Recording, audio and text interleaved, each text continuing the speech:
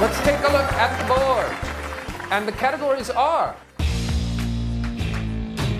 Potent Potables. Joey, you like movies about gladiators? You're no messiah. You're a movie of the week. So you listen to me and you listen well. Look, well, let's not stand on ceremony, mate. Let's start the show. Evening, everybody. This is the Potent Pictures Podcast. I'm Dave, as always, and I'm joined by Matt, Peter, and Sean. And tonight we got together because we wanted to discuss Edgar Wright's new movie, Baby Driver. Kind of an interesting grouping of cast. I think we'll get into that in a little bit later. But as always, I think we all enjoy an Edgar Wright in most of his movies, and we'll see how this panned out for this one a little bit later. But as always, we like to talk about what we were watching and what we're drinking. So, Matt, what you been watching this week and what you drinking? So I actually got through a fair amount of Banshee this week. I know it's not a very long running series, but finally got a time to kind of finish off the first season and start a bit of the second one, and it's holding up. It's keeping me entertained. It's a Cinemax show, so lots of gratuitous violence and nudity. So whether that's good or bad, it's overall entertaining. It's good. It's okay. Good. Glad to hear. Hey, we appreciate the brutality that is fighting and the female form. I'll have to admit, I think I mentioned this on kind of like the first time I mentioned it a few months back when I did start it. It is pretty gruesome, some of the violence. I definitely look away a few times, and I feel like, I don't know if that makes me like older than, like, I feel like when I was younger I wouldn't have kind of cringed as much. Maybe I would have, but either way, it's a bit gruesome, and it's kind of rough to watch, or just the sound effects also associated to the pain. But it's one of those shows? Sometimes, not all the time, but sometimes, and so I kind of, wince. But overall, it's still entertaining. And then I also caught the movie The Guard. I can't remember where I'd seen it before. I definitely caught at least half of it previously. It's about 5 or 6 years ago with Don Cheadle and Brendan Gleeson. Great movie, real fun. I'm not sure if have any of you guys heard of this one, The Guard? I don't think so. Mm-hmm. Yeah, I don't recall that either. So it's by the same guy that did In Bruges, which was also with Brendan Gleeson, but instead of Don Cheadle, it was Colin Farrell, right? Colin Farrell, exactly. But I think I got onto a Brendan Gleeson kick because I was talking about his son, Domhnall Gleeson, after watching Dredd last week. In any case, so I'm thinking about watching In Bruges soon. But basically, Brendan Gleeson is a guard in Ireland, basically a cop in a local kind of area, like a local town or city. And Don Cheadle comes in, and they both kind of have to partner up to solve crime. But that part's not that big. It's mostly just the overall interactions of the kind of quirky cop and things like that. It's good fun, lighthearted, overall very entertaining. So definitely worth the watch. Sorry, I have to interject because you just blew my mind. I did not realize that Domhnall Gleeson was Brendan Gleeson's son. I did not know that either. Am I wrong about that? I apologize if I just inferred paternity. No, you're definitely right, and that's okay. I know they look exactly alike, so it's shocking.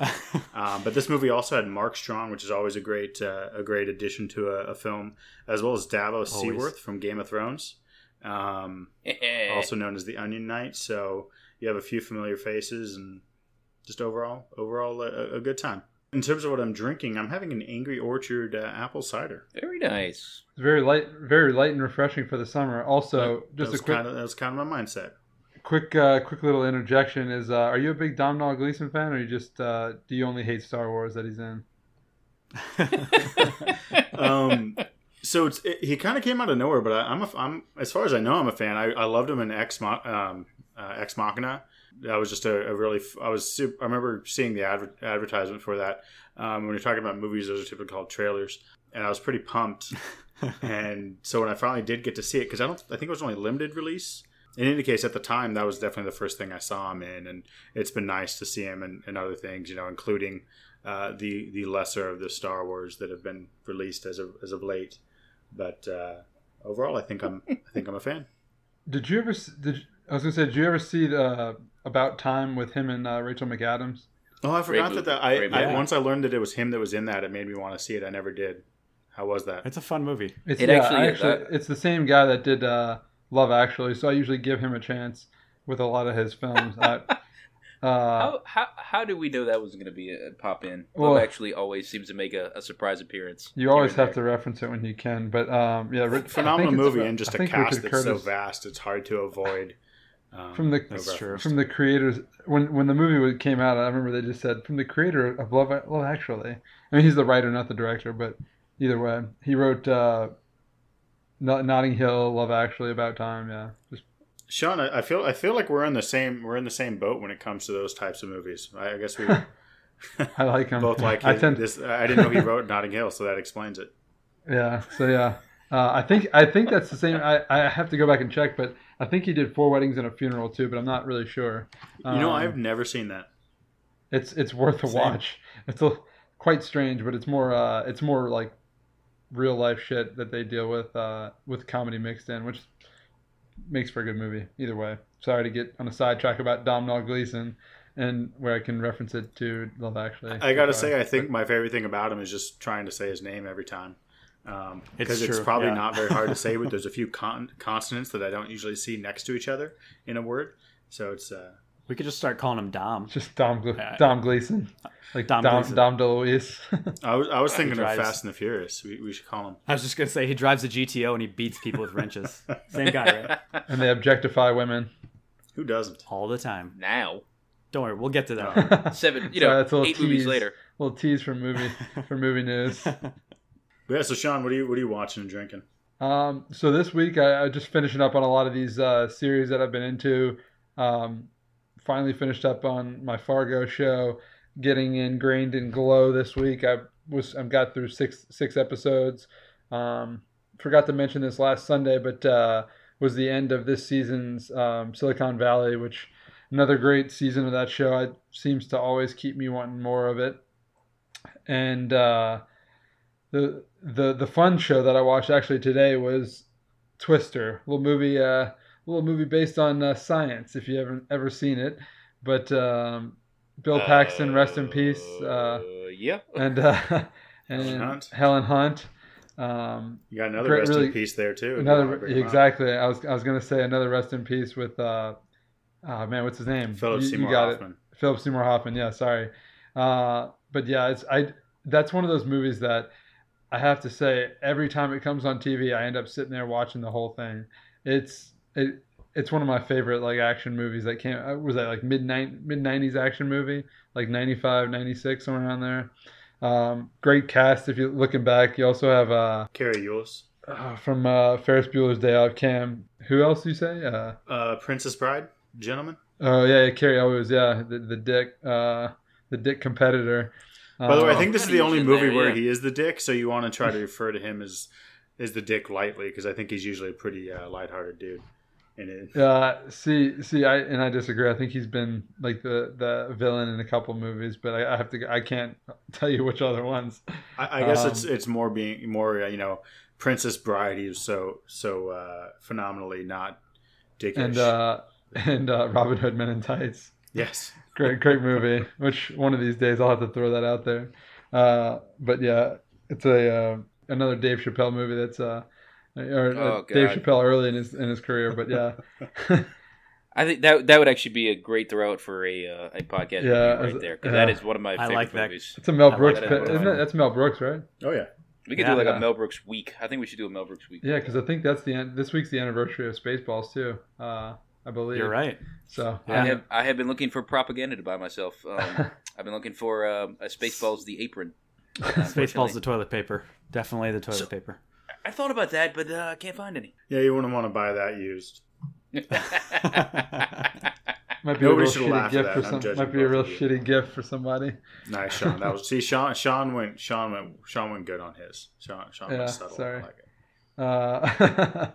Anyway, so that's what I've been watching this week. And then as far as what I've been drinking, so Great Lakes Brewery, which is a brewery out of Cleveland, Ohio, they make an imperial IPA that they make every probably summer at some point, late spring, early summer. It's called the Lake Erie Monster.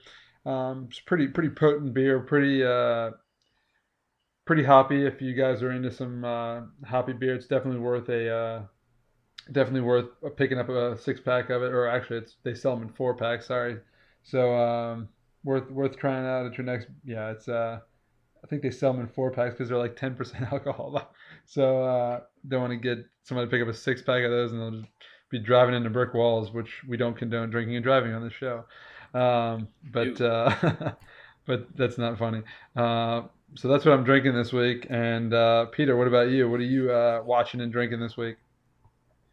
So in terms of what I'm watching, I'm watching this week what we like to call terrible but great television. So there's a few random shows, and most of them are comic book based. So the Arrow and The Flash, which are both, I think, CBS, or not CBS, they're CW shows. Yeah. Which, so, Peter, I can't make fun of you because I did get into, one of the shows I'm watching is Riverdale, which is a CW show too. So I'm hooked. There's something about their shows, and inherently they're bad. It's funny, my wife will walk in when I'm watching and she'll catch, 5 minutes of dialogue and be like, what is this show? But when you kind of get into it and you start watching the characters, they're a lot of fun. They're kind of the mindless, serialized shows where it's got a plot line that goes throughout the entire season, so you get to follow a villain and the hero kind of conquer him throughout the 20 some odd episode season. So I have fun with them, and plus I think they're doing something which DC has yet to do, which is connecting their universe. So this all started with Arrow. I think they're on the 5th season maybe, and then they came out with The Flash, I think 2 or 3 seasons into Arrow, and they connected those two. Supergirl came out and they connected her into it, and there's another show called Legends of Tomorrow, and so they're all connected and they kind of play together with the characters, and they'll do guest stars on each of their shows. And anyway, it's a lot of fun. Again, it's terrible, but if you're into kind of comic books and you enjoy the mythology, it's fun to watch. The other one that I'm watching, and I have to thank Matt for this. This is one of the first times that I met Matt, was he kind of mentioned that he was rewatching X-Men, the cartoon series, and I am just now revisiting that. That was something from my childhood that I loved. And, just watching it now, it's funny because, first of all, you get to appreciate how ridiculous cartoons are because you get to see them as an adult and go, wow, this is just really dumb. But at the same time, it brings back a lot of good memories. So, these are great shows to have on in the background and kind of enjoy what's going on with them. And yeah, again, if you're a comic book fan, they're fun to watch. So, terrible but good shows. I don't know if you guys have watched any of these, other than Sean kind of talking about them, but yeah. Oh, good. No, I was gonna say that they really have done a good job with. I know everybody jokes about a lot of their shows and the network that nobody ever watches, but they have to be dominating that 18 to 24 at least with demographic, because if you think about like Zombie Diaries or I know Arrow, The Flash, Supergirl, Jane the Virgin I think is the other one, Riverdale. They're all getting fairly good reviews too. If you look at IMDb or Rotten Tomatoes, any really site that has rankings on it, but they might be considered cheesy, but they do a good job with like plot development and character development on their shows, so enough that they're getting multiple seasons. And so I can't hate on the CW.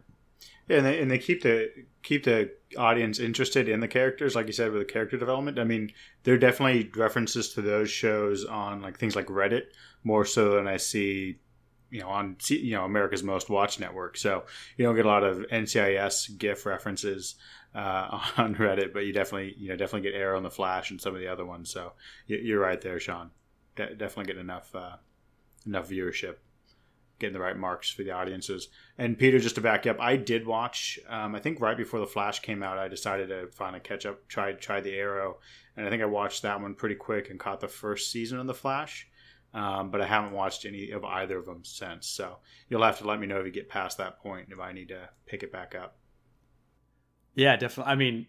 It was one of those things where I don't remember why I got into them, but I think I had run out of the rest of my other catalog of shows. And so it's one of those where once you've kind of finished whatever your backlog is, it's fun to pick it up and have it on in the background. Yeah, you don't have to be super attentive all the time. So it's pretty... No, definitely not.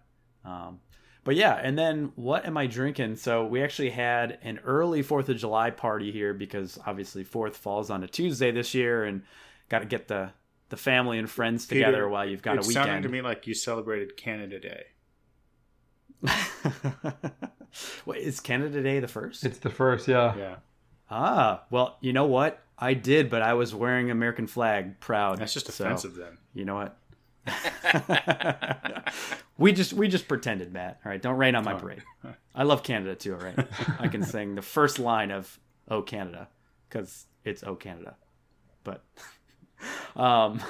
so anyway, in our family party while we shot off fireworks, a beer that I was enjoying Maple Leaf is fireworks.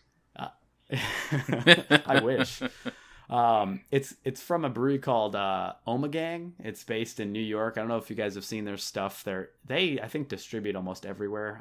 I swear I've seen it in the Midwest and in the South and the East West all over. But they had a good one, which it's a wit beer, and it's called Fruition. It's brewed with passion fruit, mango, and kiwi. It's not overly sweet. It's not overly fruity. It's just enough. It kind of reminds you of the floral notes that you get in an IPA, but it's not overly bitter, and it's not overly sweet. So I would recommend it if you see it in the stores. It was, I think it's somewhat, a limited release, but definitely worth a try. And again, that's from Omegang Brewery. It's Fruition. So that's what I'm drinking. Dave, what about you? Well, so it's interesting, y'all talk about all the shows y'all are watching and everything like that, and I've noticed I've been kind of lacking in that type of frame, but I realize what it is. The reason why I do this is because I watch the Investigations of Discovery channel all the time in the background, so I watch more of those shows. I don't know if y'all have ever really watched any of the shows on there. It's a lot of Dateline. Wait, David, you said Discovery, right? Investigation of Discovery. Oh no, I thought you were talking about Discovery Network. Sorry. No. It's ID Investigation Discovery, and no. So it's a lot of the murder shows and stuff like that. So I watch a lot of that all the time, but but other than that, so it seems like most of the time I don't really watch much during the week, like y'all, but I do. I just watch a lot of those, and it's all random shows on those.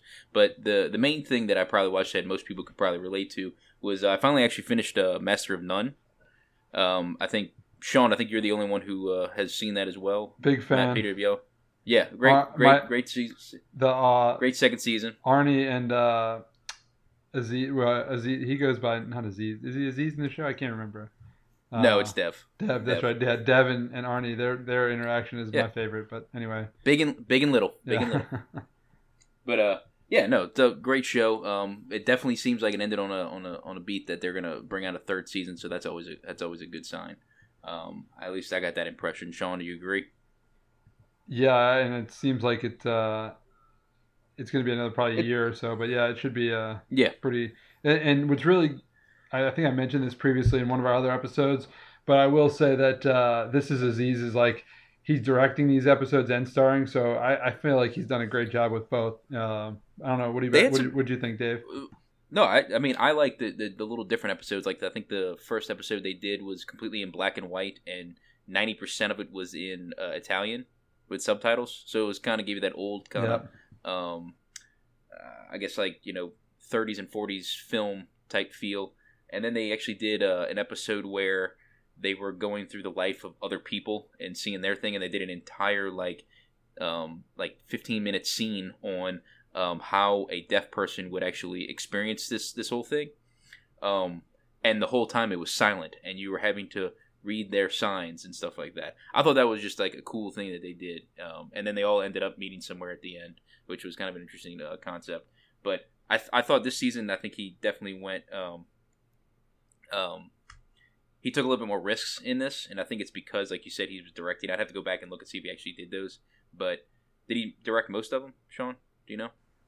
Yeah, he did. And the one episode you're talking about with the Italian. So I'm for the film nerds out there, Federico Fellini is a famous Italian director. He sort of mirrored Federico Fellini's film style. If you've ever seen La Dolce Vita, I think it's one of his famous ones. But yeah, that was one of the films we watched in my film class in college. So yeah, it was similar to that style. So shout out to Mike Kaplan if he actually listens. Appreciate the love on Facebook. And the other thing I started watching was actually Glow, based on I think it was Sean's recommendation last week. Great show. Thoroughly enjoying the heck out of it. The concept of female wrestlers and the start of it was, I thought it's real cool in the 80s. Wait. So it's been very entertaining. Is that what this show's about?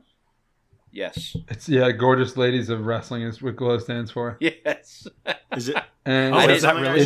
So you're saying Michelle Rodriguez would not be interested in?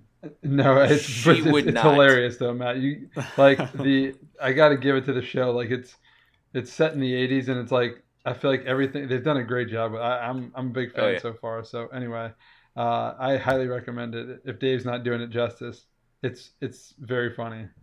Well, I'm just so. upset. Just the fact that it's kind of another 80s era TV show, which I guess it's pretty hot right now in general. But so hot. I'm right into now. it too. So yeah, So it's hot just right like now. Hansel. So Well, I think you might tempting. actually get. I think you might be a little bit more enjoy this a lot more if you're a fan of a certain character, of a certain actress. That's all I'm going to say about that. Strictly 80s television. There you go. all right. I want to watch The Americans, Glow, Makes me want to watch Stranger Things again. When's season 2 coming out? Stranger Things. Yeah, it's Halloween. Halloween. Yeah, I was gonna say. But another fun fact. I've been watching a little bit more Game of Thrones with in 2 weeks. Season. I'm gonna shoot myself. It's either 7 or 8 Nerd. is coming out in 2 weeks. So are you catching up or are you revisiting? no. Which So one? HBO has been. Oh no, I've been completely caught up. Don't worry about that. We were Okay, going to. got it. We were going to Game of Thrones watch parties. Let me just put it to you that way. Which was everybody gets somebody hosts at their house. They cook and you bring a bunch of booze and get drunk and eat and watch Game of Thrones. And then Is it like medieval times? Do you have to eat giant chicken legs and no utensils? I suggested that, and apparently they got shut down. I was very disappointed Or because don't- nothing wrong with a good big turkey leg. Dixie Stampede is fun as well if you've ever been. It's the same thing as medieval times, but it's Civil War themed by Dolly Parton. Dixie Stampede. It's all Dolly right. Parton's Well- Dixie Stampede, mind you. Oh wait! No, I'm I actually writing did. this I down. It's like did in do that. Pigeon When, Forge, Tennessee. yeah, I actually did that when I was younger. I remember this, Sean. I've been there one time. It's like one side Yeah. is like the south and one side is the north. Yes, And you're basically It's- it's reenacting the Civil War battles. It's hilarious. Anyway, This sorry. doesn't sound like it could be insensitive at all. This sounds very, very appropriate. I'm definitely going to go to Hey Peter, whenever you move back to Ohio, it's a short trip, so you'll be fine. Can't wait. It's going down. God, I completely forgot about. I forgot. So the funny thing is, I actually never made it to medieval times there for you, Sean, when I was living up in Dallas. Yeah, that's okay. But it happens. Wait, I tried. You've never been I to a tried. medieval times? No, I've actually never. The only one I've ever been neither to have was I. the one he just mentioned. Was the Really? Dolly Parton version? Wow, Dave. I know. Man, don't Dude, you we just live watch right- the cable guy and feel left out every time? Well, yes, and like the thing was, I actually tried getting people to go. People were like, we don't go to medieval times. I'm like, why not? And they're That's like, when you disown those friends immediately. Whoever You calls just Oh, say, we're in that that "Sorry, I group. can't You talk were to in that group. You were in that group, Peter. Wait, was it really? I think you were you're that, right. yeah. I'm sorry. Yeah, that was me. My Bums. bad. I've been there so many times. You can blame that. Fair enough. I'll allow it. But in terms of what I'm drinking, so this was an interesting one I found when I was at Central Market. So I don't know if y'all have been there, but usually you can do like the pick six type thing from their rack, and buy a 6-pack, and it's whatever it is. So I found, and y'all are gonna die when you'll hear this. It's a Star Trek Klingon Imperial Porter. Nerd. Oh yeah. So apparently this Schmaltz brewing company out in New York apparently will brew a bunch of these things, and this is like the official beer that's produced by CBS. Like CBS allowed for this to actually be brewed for Star Trek, and it's actually not that bad. I've been kind of impressed by it. I thought it was going to be real bad, and it's actually pretty good. Well, I don't think a replicator can make bad food, Dave. They don't have alcohol; they only have synthahol. Touche. It doesn't Wow. get you. By the way, Total every nerd. time Sean calls you a nerd, I think he's jumping to conclusions, but maybe not. Just after that statement. Well, no, I will say, Dave, your Schmaltz Brewing Company, I just clicked on their website real fast. And you know how like all these alcohol websites, it says like you have to acknowledge that you're 21. It says under 21, or it says 21 and over 21 L'Haim. So I'm all in on it. So it's Jewish? Yeah, I would say. I'd say so. Well, thank you for pointing out that Schmaltz is a Jewish name. You don't say. Wow. It's probably kosher. With SHM and a T and a Z at the end. Yes. That definitely doesn't. I was like, this might be a kosher beer. Here's a quick taste of some of their brews that they have. Tribe Called Schmaltz. Dave said Star Trek Klingon Imperial Porter. Funky Jubilation, spelled Jew, Jew. L'Haim Sucka. That's awesome. I kind of want to drink that. And then they do clown shoes. Oh no, Okay. no! I've seen clown shoes before. Clown shoes? Oh, Schmaltz does? Yeah. I didn't know. I've had clown shoes before. Yeah. Because they were. Are they good? They were, in fact, quote, fucking clown shoes. Wait, is it literally clown shoes? Like Jay and Silent Bob? Like these two are a bunch of fucking clown shoes? We can suck these other guys' dicks off? That's what I was referencing there. But there's a brewery called Clown Shoes up in, I think it's New York or somewhere. Oh, yeah, this might be a different one. They had clown shoes on their site. Sorry, I got distracted by it. But yeah. Squirrel. That's what's been day. You know what? If I can't argue for getting a good Star Trek themed beer, I've actually been looking for some Romulan ale. I know I'm gonna go real nerdy real quick, but apparently it's the strongest shit in the galaxy. Just saying, guys. If you find any, buy it for me. Nobody? Screw you guys. Are you going home? Anyway. Huh? Yeah, I think I might. I want to hang out with you guys anyway. But anyway, alrighty. So, I think we got some movie news this week. Sean, Peter, what y'all got for us? Peter, you want to start us off with some movie news? Sure. So there's a few things that came down the pipe this week. I will start with the first, which is, our favorite movie franchise, because we love franchises. The Fast and Furious franchise. So Michelle Rodriguez this week, they're just releasing Fast 8 onto DVD and Blu-ray and all the streaming services, or all the paid for streaming services. And she kind of tweeted out, said, hey, everybody, go check it out. I won't read her actual tweet, but essentially said, hey, you should go check it out. It comes out digitally today. And by the way, if they don't turn things around, I might be out of the franchise if they don't kind of treat their women better. And basically her kind of comment is, if you look at those movies, there's very few female characters. The characters don't have huge parts. Most of them are very reliant on a man in the movies, and a lot of them have either been killed off. Spoiler alert, I won't name the characters if you haven't seen them, or they're just kind of written out of the movies. So she's basically just kind of saying, hey, we'd love bigger, better parts for females, and let's see if we can do that. So it just kind of an interesting way to come about it, advertising for the movie and at the same time kind of knocking them down as well. So I don't know about you guys, and if you've noticed that in any of the movies in terms of the female parts, or if you've noticed any lack of character development there. I've noticed a lot of character development in all the Fast movies from all characters. But it's not a lack of development. They just develop one particular facet of that character and then just run with it. That's it. Yeah, I mean, she had a fairly decent amount of character development too. In some of her in the previous ones, didn't you guys think? Yeah, I mean, she died and then didn't die. I mean, how much more can you develop than that? You mean, I guess it's show me Jesus, ding. Sorry, that's a Family Feud reference.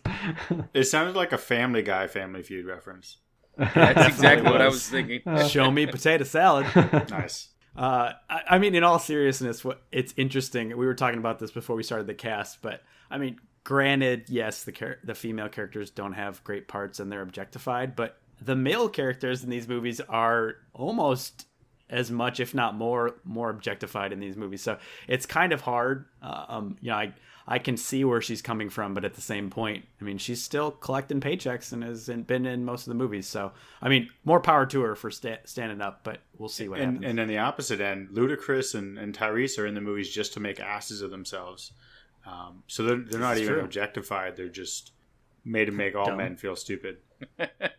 Which I mean, I'll be honest, I relate to, so it's perfectly fine. But sometimes Daddy's got to go to work.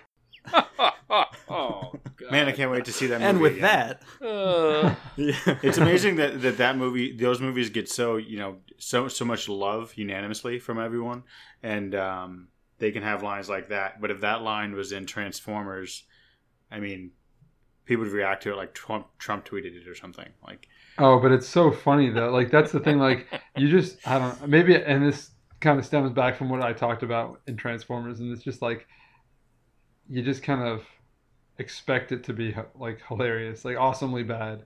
Whereas Transformers, I just can't get my head around that part of it. It doesn't have enough family. They tried, and then they got rid of the daughter, and it just didn't work out. But exactly, they formed a new family, and then they kicked them aside. You're right, and their family is interspecies because it has robots, so people aren't as into it. All right, so Michelle Rodriguez is leaving. What else we got, Peter? Anyway, move along. So moving along, the other piece, and this is very much throw a bunch of salt at it, throw a block of salt at this one, but there are rumblings that obviously James Bond franchise created by Albert R. Broccoli, and the Broccolis kind of own the franchise. There's rumblings that they would like to create a cinematic universe out of James Bond. So, I mean, I swear if we hear about one more cinematic universe, I'm probably just going to quit movies altogether. But I mean, that's my initial take on this. I don't think we need any more movies that have to branch off into different areas within the universe to show different characters and blow them out. I mean, let's just come up with some original stuff, people. But that's me. I don't know about you guys. If you want to see an Odd Job movie, I'd rather see a Random Task movie. But that's just my perspective. So you said a name that I'm not familiar with. I thought so. I assume they're the ones that made it the movie franchise, and they own those rights, or did they? I thought the book was written by Ian Fleming. It was. Okay, so somebody else. Yeah, owns the you're rights, right. Is what it is. I would imagine right. it's the new iteration with Daniel Craig, or is this with the same guys that are? Yeah. So Albert R. Broccoli was the producer of the Bond films and essentially took over the rights of that from Ian Fleming. I think that there's some more backstory to it, but essentially the Broccolis own the rights to James Bond. So they were producers on the original films when they first came out. I think they were able to recoup the rights, and then the Broccoli family has owned them going forward, along with I think Sony at one point had distribution rights, and now they're kind of moved around between MGM. But anyway, the Broccolis kind of control the destiny of James Bond. That's bringing to mind, I think Sean Connery was in a movie not produced by them, and so it's not canon to the actual existing, kind of James Bond, not a universe because it's not a cinematic universe after 25 films, I guess. They need to make it more broad. I agree with you. I have no interest in this because I don't think the world of the James Bond spy universe needs one. But to your point, I think we talked about this previously of whether or not we need to see more of these cinematic universes. I think we're all pretty okay with the idea of a John Wick universe, but that's more they were doing a TV show and they were kind of expanding on the kind of world that we don't know much about. It hasn't been 25 movies over 50 years or 30 years or however long it's been. We've only had 2 movies, maybe we're going to get a third. So a TV show isn't too much, but after 25 movies, I don't think you need to then call it a cinematic universe just to call it a cinematic universe. We all know it's a character that's never going to go away. Just keep trying to make decent James Bond movies. We don't need to see, like you said, an Odd Job movie. So right there with you. As much as we would like that, though. As much as we would like that. Of course. Metal hats, we'd love to see them thrown around. Nah, I think you hit it though, Matt, which is it really just looks like a cash grab. I mean, at this point you've done this many movies and now you're going to have a cinematic universe. I mean, you should have either started with it or don't have it at all. I think the only positive aspect is we might get a revival of Austin Powers style movies of getting the universe of Austin Powers expanded to kind of, keep in check with James Bond's up to. So, in all honesty, though, I would kind of like to see the Bond universe go. Like, have y'all ever read those like fan theories about things like it's usually like they'll get posted on the internet where it's like a fan theory is actually better than what's actually happening in the universe. Like Rogue and they One. basically, well, yeah, fair enough. That was a much better theory. God, that would have been so good. But anyway, basically what they're saying is that James Bond was actually, or 007 and James Bond were actually a code name. And that explains why there's like a change in people, but yet like, what was it, Judi Dench, right? Am I saying that right? Judi Dench. Yeah. Dame Judi Dench. guys. I was Dame close. Judi Dench. Yes, excuse me. Not How Judy she Dench. was actually, yeah, I know. I was like, man, that's wrong, but close enough. But basically, she was with the Daniel Craig and the Pierce Brosnan characters, right? And it kind of like ties those two together, and they're like, well, why would these two universes exist or something like that? And I think if they went to where that 007 and James Bond is actually a code name for someone and keeps moving forward, I think that would be kind of a cool universe to go into, rather than just keep redoing the James Bond character every 10 years or so. Anyway, sorry. Anyway, moving along. What do we have next? So we have a new addition here, which is Batgirl. So I think we talked about this in a previous podcast that it's going to be directed by Joss Whedon, and now they just released the other day a short list of potential Batgirls. So we got a list here, and we'll just go down it. So Elle Fanning from Neon Demon and Live by Night fame, Olivia Cook from Bates Motel, Bella Thorne from Shake It Up, not sure of that one, Catherine Langford from 13 Reasons Why, Margaret Qualley from The Leftovers, great show, Jane Levy from Don't Breathe, Emma Roberts from Screen Queens, Haley Lou Richardson from Split, and Naomi Scott from Power Rangers. So not a huge list of star power. I mean, Elle Fanning, I think, is probably one of the biggest names on the list. Probably. I don't know if you guys have seen this or had any preconceived notions of who you thought should or could be Batgirl. Well, just what I've read, everything I've read, Peter, it seems like there's 4 names that have really kind of, I guess, been at the top of the list, with Catherine Langford, Elle Fanning, Margaret Qualley, and Jane Levy being those 4. So from what I've read, it seems like Jane Levy is the one that people seem to like a lot, who I know she's been in like a TV show, and she was in that remake of The Evil Dead too, as well. So not really sure if she has or if any of these, if they have the name to hold a film by itself, but then again, it's a DC film with Joss Whedon. So I think people will go see it. So what about you guys? Have you heard anything else about that? I just want to jump in. I'm glad you said Jane Levy might be leading the pack, because she kind of seems like the when I picture Batgirl, she seems like a good idea for it. Wouldn't object to Emma Roberts either, but Elle Fanning, I like her in most of what I've seen her in, but she doesn't. I don't know if she'd be the right choice. But then again, I've referenced this before. I'm usually pretty terrible at. I'm not a casting director, so I'm usually pretty bad at it. And everybody else has been doing a pretty damn good job. So I'd probably be okay with wherever they end up. If she ends up, sorry, I was gonna say if Elle Fanning ends up being Batgirl, I'll be so depressed because the on-screen chemistry that she and Ben Affleck had in Live by Night was not great. So that's a good point. I never saw. Leaves a lot to be desired. Yeah, I'm not. I kind of agree with y'all on that. I don't know if I want her being it. She just would not do it. But like when you said Catherine Langford was in there, it sure was. That's crazy. I'm actually surprised by that. That's a little. I mean, she was good in 13 Reasons Why, but like, I'm surprised they would even want to be tied with that in terms of like the DC universe. That's just, I don't know. I'm kind of interested because I don't know if you guys remember, but originally there was some scenes that are in the extended or director's cut. I don't remember what the name of the edition of Batman versus Superman, where they actually had Jenna Maloney, who was supposed to be playing Barbara Gordon, who is Batgirl. And obviously now she's no longer going to be Batgirl. So I'm just kind of curious if you guys had seen any of those scenes or had heard about that, because I thought she could have played an interesting Batgirl. But then again, I think Zack Snyder's kind of in love with her, and he's used her in Sucker Punch and some other movies. So I don't think she's the best fit for the character, but it's funny because they technically have scenes shot of her playing the character. That's right. Actually, I completely forgot about that until you mentioned it. It's a shame. I don't know if we'll ever get to see it. I'm sure we will at some point. I'm not sure if they're out there now, but I don't recognize most of these names, but a few of them do sound like they might be a better choice. Yeah, it's very similar to, I mean, in a lot of ways, Spider-Man: Homecoming and even Wonder Woman, where I think a lot of people were shocked when Gal Gadot got the role, and then Tom Holland was kind of an up-and-comer, wasn't in too many movies, so yeah, pretty interesting. But last piece of news real quick on box office. So 2 pieces. We were just talking about Wonder Woman.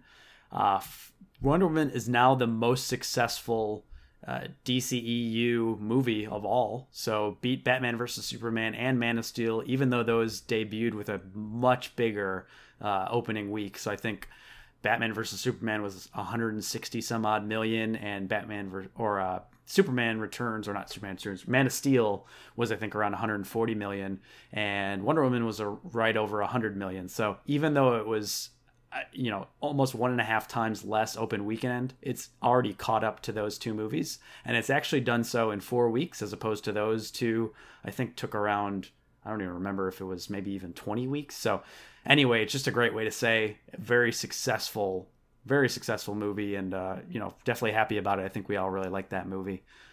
And the other piece is Transformers, and on a down note, we all talked about this last week, Transformers: The Last Night, but the movie had a huge drop from week to week, and actually in China, which is the place that it's really been keeping its own. I mean, that was the place it's made the most money, is in China. It made $120 some odd million. It actually dropped 80% from Friday to Friday. So it actually only made around, I think, $8 million on this Friday. So just a long way to say that Transformers: The Last Night is not looking good. It will probably get a sequel, but they're definitely putting off fans all over the world. So no question, it's not too well received. Alrighty. Well, so like I said, this was an Edgar Wright movie, and I think we're all big fans of some of his previous work. So I figured we'd kind of talk real quick on some of his past movies and how we thought we were kind of going into this movie a little quick. So Matt, we know you're a big fan of Edgar Wright. What's your favorite Edgar Wright movie? How about that? We'll start off with that. So I mean, it's obviously going to be part of the the Cornetto trilogy, or what are they calling it with the? Three Flavors Cornetto film trilogy. Is that what? Yeah. So the one, basically him and Simon Pegg work together a lot. Particularly Shaun of the Dead is probably the most well known. And if you get a chance, Hot Fuzz and The World's End are also definitely enjoyable movies. I'd say Hot Fuzz is probably my favorite out of those 3. I know Shaun of the Dead is always something I could toss on and watch in the background.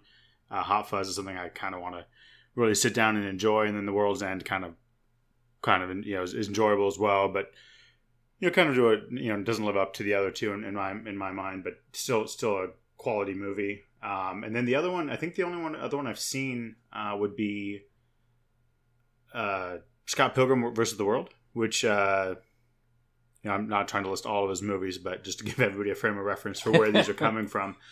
Scott Pilgrim, it's something where I was kind of stoked about it when it was coming out, even though I had no idea what it was going to be. It was just something where I don't think we had seen something in that style before, where it was kind of self-aware and had the CGI overlays and real-world scenery in terms of like a game style. We later saw that in a more kind of gratuitous form with Crank with Jason Statham. Scott Pilgrim is definitely something that's entertaining. It's a fantastic cast. Never bad to see. I'm blanking on her name. Are you talking about the girl from Fargo? Mary Elizabeth Winstead. Yep. I knew it was 3 names. Okay, thank you. Never bad to have Mary Elizabeth Winstead in there. So overall fun. Michael Cera. You also had Superman in there, which would, always nice to see Brendan Roth working after, he started off with such promise, being cast surprisingly as Superman, and then having to be in that Superman movie was always a downer. Anyways, long story short, Hot Fuzz would be my favorite. Ant-Man may have taken the cake if he was, if he had the full credit to that director role. But he did write it, so it's still up there for me. But I'd have to go with Hot Fuzz. What about you, Peter? Yeah, I mean, I'm with you in terms of kind of, I think of the trilogy as being the main ones of his that I've really kind of revisited a lot. Shaun of the Dead was great. In general, I really enjoy the fact that he has a trilogy that really have no real connection. I mean, they're very similar in terms of the comedic style and that the kind of frame of reference that he takes the movies in, but otherwise, I mean, the characters aren't connected and the pieces and parts within aren't connected. Even though there's tiny Easter eggs, I should say they're connected in ways that as a film buff you can find. But I kind of just enjoy the fact that they wrote these and has the same sort of cast starring, and you get to have fun with these guys in very different roles throughout. But yeah, I think I've seen everything he has. I was a little bit bummed when, like you said, with Ant-Man, he wasn't able to kind of go through with his vision. But overall, I think he has a really fun comedic style. I think he's great at also throwing in some fun action pieces within these movies, even though, you wouldn't originally think of them as action movies. I mean, Hot Fuzz has got some great kind of, some gunplay and some fun, I don't even know how to describe it, other than just saying action again. Some just references. Yeah. point break scenes, if you will. Like slow motion action sequences and like just everything that they do in that movie. Exactly. I totally agree. And so, I mean, I think you wouldn't think that going in and watching the previews, but you're able to come out and you get some good comedy, you get some good action, you get some fun character development. So overall, I'm a big fan of his, and I was looking forward to Baby Driver. So, Sean, what about you? Yeah, I think Edgar Wright as a whole, I feel like you can't help but mention the Three Flavors Cornetto trilogy that we talked about here with the movies mentioned. But it's, he does have a few other movies to the show Space is really good if you ever get a chance to watch some of those episodes. It's basically Simon Pegg, Nick Frost, Martin Freeman, Bill Nighy, and a couple other folks who you might reference from the movies that were mentioned here. But he seems to have a great sense of humor that I seem to enjoy. And I know we mentioned how Hot Fuzz is pretty much an action comedy, I guess we can call it, based off of buddy cop movies. And Shaun of the Dead I feel like that movie came out at a good time where it was before the zombie craze that's been in existence with a lot of the movies and TV shows that have been out. So that sort of reignited people's interest in zombies, I would say. And it's just it's hilarious. But and then Hot Fuzz, my favorite part about that whole movie is the fact that he ties everything in to Bad Boys 2 and to Point Break, which are two of my favorite action movies. So I'd have to, even though I know it's sort of echoing what you guys said, Hot Fuzz is probably my favorite one. And just the way that they toss out like little references to things and, they're like, what do you want to say? Shop? Like shop? And they just go to the shop and yeah, I don't know. I'm just rambling, but I enjoy the Hot Fuzz the most. What about you, Dave? So it sounds like Hot Fuzz is the overall winner. I'm completely on board with that. Of them all, Hot Fuzz and Shaun of the Dead are my two like go-to movies to watch of this trilogy, or basically of his his directorial films. I kind of put Hot Fuzz a little bit higher than Shaun of the Dead, just from rewatchability in terms of that. I love both of them. I can watch Shaun of the Dead. It's one of those movies like we've all said that when it comes on TV, I will sit there and just end up watching the whole thing just because it's the comedy in it. It's almost perfect. Now, and I think we all agree that The World's End didn't hit it as much on those, but it was still an entertaining movie. I thought it kind of swapped at the end to a very odd. It went into an odd direction, which kind of turned me off. But overall, I enjoyed it. In terms of Scott Pilgrim vs. the World, did not actually have any desire to see it when it first came out. Probably a surprise, but I think I caught it when it was maybe on HBO or something. It was something like that, and I sat and watched it, and was surprised how much I actually enjoyed the movie. I thought the cast that they brought in was really entertaining. I liked how it was actually filmed with how we talked about how the cinematography was not the cinematography. I'm sorry, the like the video game or the comic book stuff was kind of intertwined with the real life and stuff. And it was kind of like one of those first movies that did that. I thought it was real interesting and real cool. But yeah, overall, I have thoroughly enjoyed this director's all of his movies, more or less. I mean, I can't really think of any single one that is mainstream that I did not enjoy. So I'm intrigued to see any future ones he'll bring out going forward. And side note, just have to correct myself. So Crank came out 4 years before Scott Pilgrim. I don't know what I was thinking there. So Crank kind of wins on kind of doing the overlays of kind of comic book and game style. You know, it was kind of just they only did it a few times and it was a very subtle thing. So it was nice to see it in Scott Pilgrim in a more lighthearted kind of just general movie. Yeah. So just had to correct that because I was way off. All right. Well, gentlemen, I think we've officially talked about the director and how we feel about all of his movies. So let's actually talk about this movie, Baby Driver.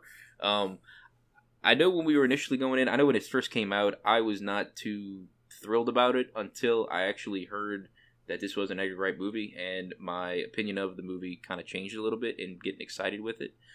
So, Matt, how did you feel about it when it first came out? Like, what was your initial thoughts on it? So, I was unfamiliar with the song by Simon and Garfunkel, so the trailer, very, very entertaining. I was pretty stoked for it.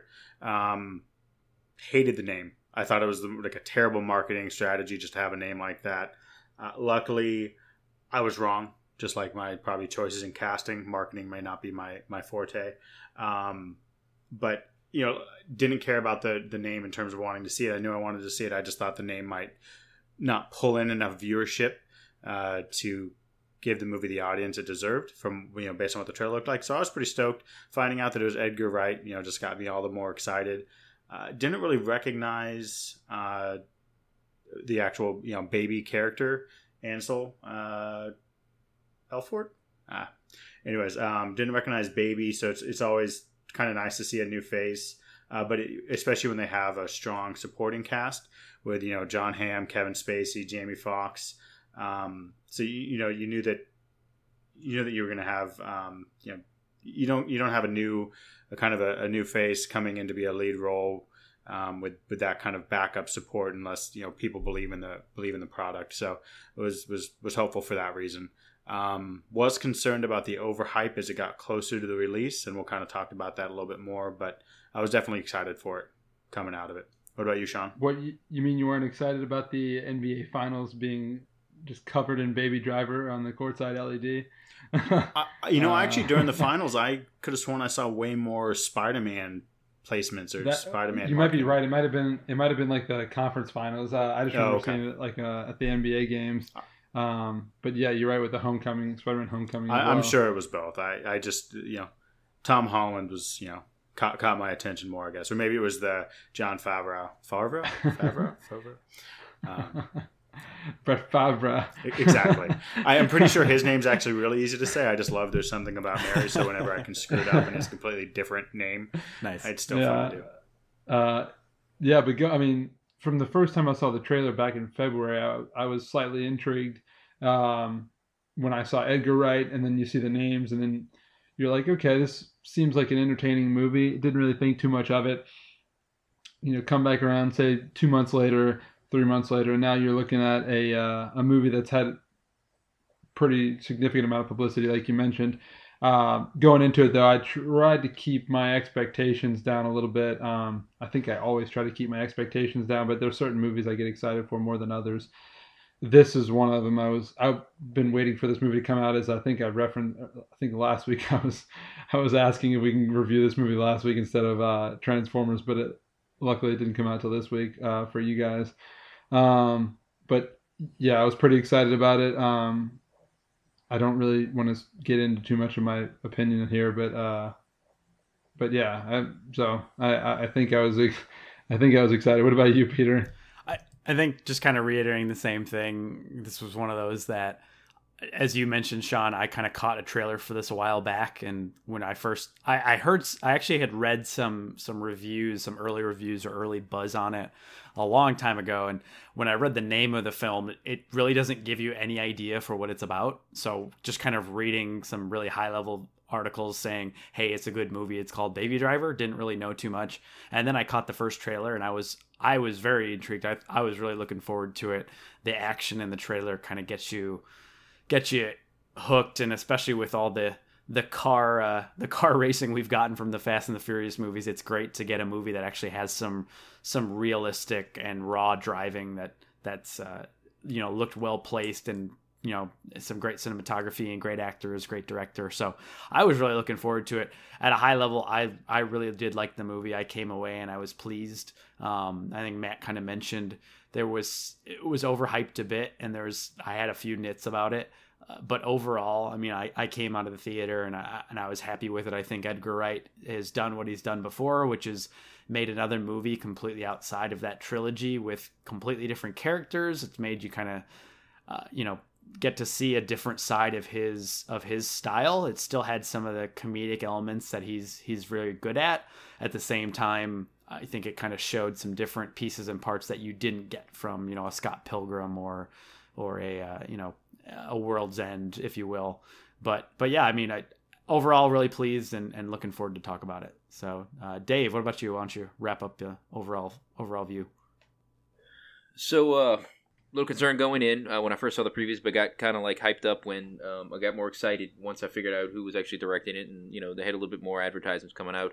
I did get a little concerned with the and I'll keep bringing this up, is the oversaturation in the marketing, and even they were running specials on certain through certain websites and stuff like that for the actual scene of the movie. I was getting extremely concerned about it. Now, I was actually pleasantly surprised by what we ended up seeing. Thoroughly enjoyed it. Like everybody brought up, it was a fun car racing movie, basically just some cool driving. The plot was fairly consistent across the board. It was a fun movie. I walked out, and I think Peter said it perfectly. You walk out and you're just kind of like, I enjoyed that movie. So yeah, Matt, what about you? What's your initial thoughts on the movie? Yeah, I think you guys called it. I enjoyed it. Was definitely entertained throughout. We'll kind of get into some overall favorite scenes and maybe lesser scenes later on, but overall thoroughly entertained. Good fun, lots of fun racing. Like the characters. It's a strong outing. I was concerned. I think mentioned that I was concerned that the hype was a little too much. We'll talk about that, like Peter mentioned, but it lived up to my initial expectations from the first trailer, kind of seeing just a new car chase movie. So definitely did, kind of hit all the right notes there. What about you, Sean? Yeah, I think the movie itself, I really enjoyed the pacing of it, the acting. I think the folks that were in the movie, whether it's John Hamm, Jamie Foxx, triple threat, don't forget about him. Ansel Elgort, Ansel, is that Elgort? Sorry, I keep butchering his name. Ansel Elgort. I really didn't know too much about him because I didn't really see a lot of his movies, like The Fault in Our Stars. I think was the big one that he was in. But with Edgar Wright and with the action scenes that I'd seen in the trailers, I was pretty excited. So needless to say, I thoroughly enjoyed the movie itself. I thought that it played along. It moved and played along very well. I think the music that tied into it sort of helped tell the story of Baby. But yeah, I enjoyed it thoroughly. Did you guys have anything else you wanted to add before we get into a little bit of spoilers? Let's do it. So yeah, one of the big things we really wanted to talk about and it's mainly a big plot point, was the car chase scenes. I mean, it was a big part of this story. Obviously, Baby Driver being the key word here, and I don't know. It was just one of those. I think it was a refreshing type car chase scene, if you will, as opposed to, and we kind of talked about it, like the Fast and Furious, where they just kind of kept getting more ridiculous and more ridiculous. These seemed like they were a lot more grounded in terms of real physics, I think, is the thing. So it's nice to kind of see that. What was y'all's thoughts on it, Matt? We'll start off with you. Definitely appreciated that. It's been a while, and it is one of those things where I always enjoy seeing, car chase scenes. I remember in the early 2000s, late 90s, Ronin with Robert De Niro and Jean Reno. Yeah. That was really hyped up about one particular car chase scene, and it definitely lived up to those expectations. So just always excited to see those in movies, even when you're not necessarily expecting it, like Born Identity. This one we knew we were getting into. The first one definitely was a great ride throughout. And then I don't know the rest of the movie if they kind of lived up to that first chase or that kind of first getaway. They were definitely still entertaining, good fun, and they did have that. They did have that kind of based in reality feel, which is, as you said, refreshing from the kind of exaggerations and just over the top takes that we see a lot nowadays. And I really liked the character, and we'll kind of get into this more, but the way that the baby character just overall conducted himself, even while driving, was very entertaining. The kind of stoic face he had in general as he was driving was very entertaining, and the way it was shot was fun too. So very well done for that reason. I wish that some of the later sequences kind of lived up to the first take, but the movie was good throughout, so that wasn't a problem. But they did set up with the strongest. They let off strong, so they weren't able to anchor it to live up to that. But overall, very entertaining. It's hard for a movie to have 3 or 4 chase scenes, so I can't fault them there. What about you, Sean? Yeah, I mean those were some pretty, I guess, extensive chase scenes too. So I think that was one of the highlight. Obviously, the three chase scenes in the movie were basically the most entertaining. Obviously, the first one was great when he's sitting there jamming out to the song "Bell Bottoms" by I forgot the guy's name because I just read this whole thing. The John Spencer Blues Explosion. These are all the songs in the movie too are like the 70s, 80s, 90s, actually heavy 70s. But I thought the every time he would play a song that to get in the groove of driving the getaway car, I thought that the songs were awesome. And then obviously the John Hamm scene that he engages with Baby, he's asking him what's the one song that really does it for him, and Baby says it's Queen's Brighton Rock, which really was sort of like one of those epic ballads with the guitar solo, which came back around at the end of the movie. So, I mean, the way he interacts with Kevin Spacey sort of, I know you guys have your opinions on this, but it was interesting. He played like the same character. I feel like Kevin Spacey's played for the last 20 years now, until some other things came up. But he kind of was that father figure. I had a hard time trying to figure out exactly what. I'm not really sure if they explained this that well. I know I picked up on it, but how Baby actually came to sort of so we want be his like. Yeah, we want to jump into that just for the background. What happened was Baby was kind of being raised by a foster parent, and started boosting cars as we were all wont to do in our teenage years. One of the cars that he boosted was basically like that idiot from Gone in 60 Seconds, where he stole a car that had a bunch of product in it, and so with that, this product that Baby stole, this car that Baby stole had product that belonged to Kevin Spacey. Kevin Spacey tracked him down and basically got him to work for him to pay off his debt, which we learned pretty early on in the movie. At first, you think it's going to be a little, at least for me, I thought it was going to be a little more drastic in terms of the way the relationship was, but it actually was a bit mutual between the two, knowing where they're kind of how their relationship played out.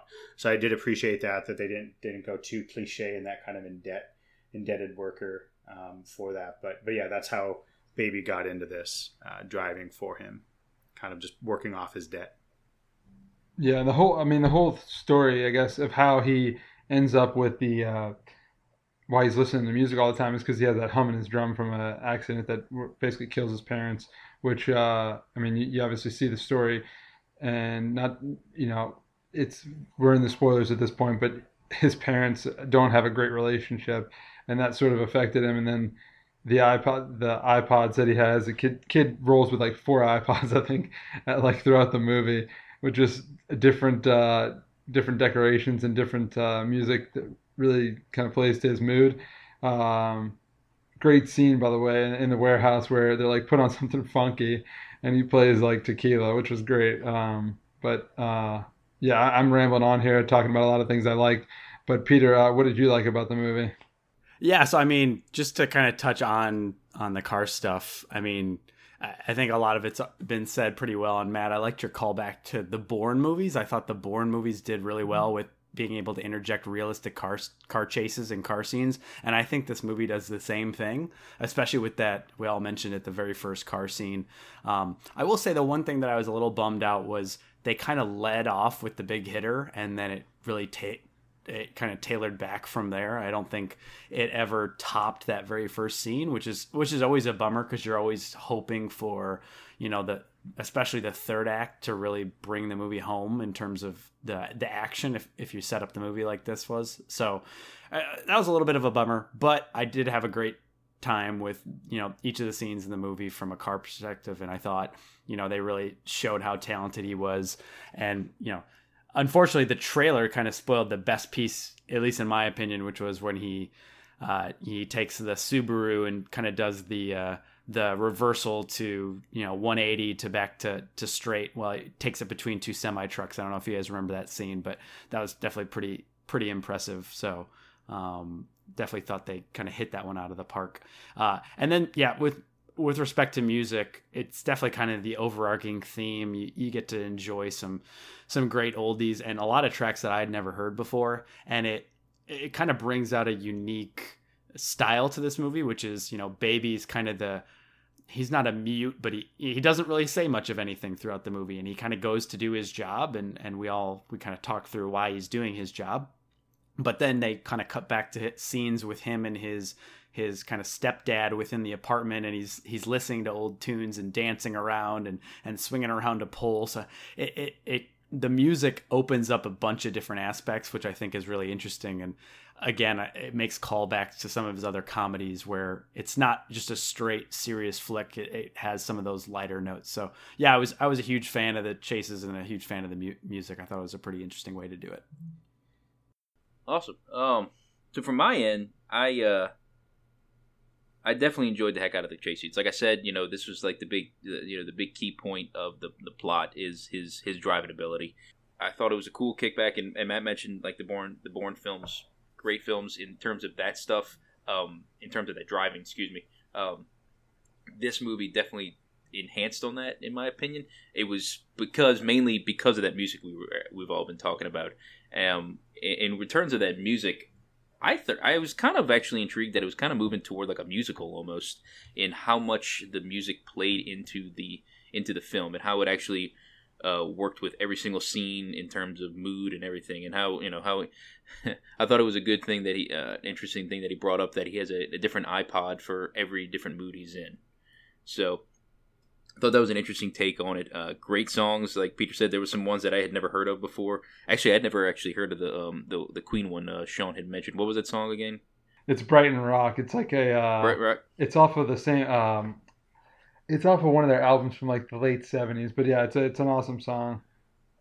Yeah, I feel like I have never heard that. I feel like it was something I would have picked up over the years, but apparently I had not. So I thought that was an interesting one. But yeah, the Tequila one was a good one. But like I said, like it was a weird how the music, like I said, it was kind of like a musical in that it tied so well with the film. I mean, he was dancing and singing, lip syncing for 90% of the time while he was at his foster parents' home. But yeah, overall, those two big things were the big things that I enjoyed out of this. So Matt, did you have anything you wanted to touch on in terms of music? Yeah, so Sean mentioned that a lot of these were from like the 70s, very maybe a little 80s, 90s, but primarily from the 70s, and it made me think that Edgar Wright basically saw Guardians of the Galaxy and decided, hey, I could pick more obscure songs and bring them into make them a kind of a focal point of a movie I'm doing, and so he kind of gave that same thing. He even had a strong mother character to the character who dies, and the boy has to basically be raised with a foster parent. So it's kind of the tie-ins to Peter Quill for me, which, definitely obscure, but kind of just something I took away from that. And I really enjoyed just the overall idea of him. And, I didn't recognize a lot of the songs. I'm with you on that, Dave. I enjoyed them all, but I didn't recognize as many as I expected. And I think it's something where I'm looking forward to listening to it a bit more. I mentioned it on Guardians of the Galaxy, Volume 2, where I didn't think I enjoyed that soundtrack as much. And, 2 months later, a month and a half later, I think it's probably the soundtrack I've listened to the most. So way off there. But so I'm looking forward to giving this more of a shot. But Peter mentioned that he doesn't talk a lot, and he's just listening to the music. And I really enjoyed that he wasn't the strong silent type. He was just kind of silent and also a normal person. They didn't make him any special. He's just kind of a normal guy who doesn't necessarily talk a lot. So I really enjoyed that as well. They didn't do the cliche about it. They just made him a normal person. And I really, to say it again, enjoyed that. And I also kind of enjoyed his quirks where he was, as Dave mentioned, singing and kind of dancing. When I took the bus to college, because I was too cheap to pay for a parking pass and the bus was free with a student ID, I had to take my earphones out because I would find myself mouthing or singing along too much, and it was quite embarrassing. I don't look like Ansel Elgort, so I couldn't get away with it, so I had to kind of just basically avoid it because I could not mouth to the songs. And of course my songs were not nearly as maybe classy as the ones he was going for. I was probably listening to more lowbrow stuff. I hope you were mouthing some Ja Rule or something. Just I start can't even screaming think of around, anything just besides move, it's not bitch, how you get out the way. Maybe some DMX. Definitely ludicrous. DMX for sure. You guys were talking about some of the music. Start barking at him. I actually forgot. Did you guys ever see? You guys have seen Shaun of the Dead, right? Yes, sir. So I know we talked about this earlier, but I think about this song "Brighton Rock" and how it was very influential in one of the closing scenes of the movie. There's another back in Shaun of the Dead. I don't know if you guys remember, the scene where they're at the Winchester, where they're basically being inundated with zombies and they're trying to fend them off, and it's another Queen song is playing in the background where it's like, "Don't stop me now, 'cause I'm having a good time." You know what I'm talking about? So "Don't Stop Me Now" is the number one pump up song of all time, and I was actually kind of disappointed this wasn't it, but it's always nice to hear a new one. And it's cheating when I think the trailer for Hardcore Henry used that, which just set the whole movie up to be a failure because no movie could keep up with the pace of a 2.5 minute trailer to the pace of "Don't Stop Me Now." Hardcore Henry, it's not. We're not going to discuss it here, but awesome song. I agree. Nice call out, Sean. Yeah. So it's funny how he used Queen in two separate moments like that, and I need to go back and check because I can't recall if they're at World's End if they have a moment like that where there's a Queen song that he uses, but it seems like Edgar Wright is a big fan of Queen just from reading some of his interviews about the music in the movie. I know we're jumping around here with the music, but that song at the end of the film that's the movie's basically named after, the Baby Driver song by Simon and Garfunkel. I mean, the Commodores, Easy, that's really influential sort of at the end of the movie as well. But there's a lot of songs in here that I guess sort of are accompanied with each act of the film. And I read where he kind of set it up that way, which is really cool. If you have a song that you want to go with that's going to really play along with the movie, which is for each different song that he had for the for the heists. So I just think that they did a really good job with that. But I think that's a good point because he also needed to make sure it all happened in accordance or to the beat and pace of the song. He even to the point where he actually stopped them to restart the song on time. So I thought that was I did actually great. really that enjoy was a that great part. scene. Yeah, and I like how the interaction where they even talk about the names and how people have songs with their names in it, and how when he talks about how Baby is like, well, shit, we could track across, or he and Deborah were having a conversation, and he was talking about the Trek song which I thought was really funny. And she's like, "You mean like T-Rex, the band?" And he's like, yeah. He's like, oh yeah, I guess that's right. But like her name, there's not that many songs with Deborah in it, but there's a ton with Baby. So she's like, we could listen to songs across the country twice and still not hit all the Baby songs. But I thought that was pretty funny. But anything else on the music, guys? Like Dave, what do you think? Nope. No, I mean, I touched on it already, but, I thought the interesting part, like I said, it was very, very musical in terms of, like, and when I say musical, I mean, like, it was very similar, filmed very similar to how a musical would be filmed, adapted to it, where, other than the singing, just because the music is so ingrained in the film itself. Like, if you're not paying attention to the music, you're going to miss out a ton on the actual film itself. I think it adds a whole bunch to it.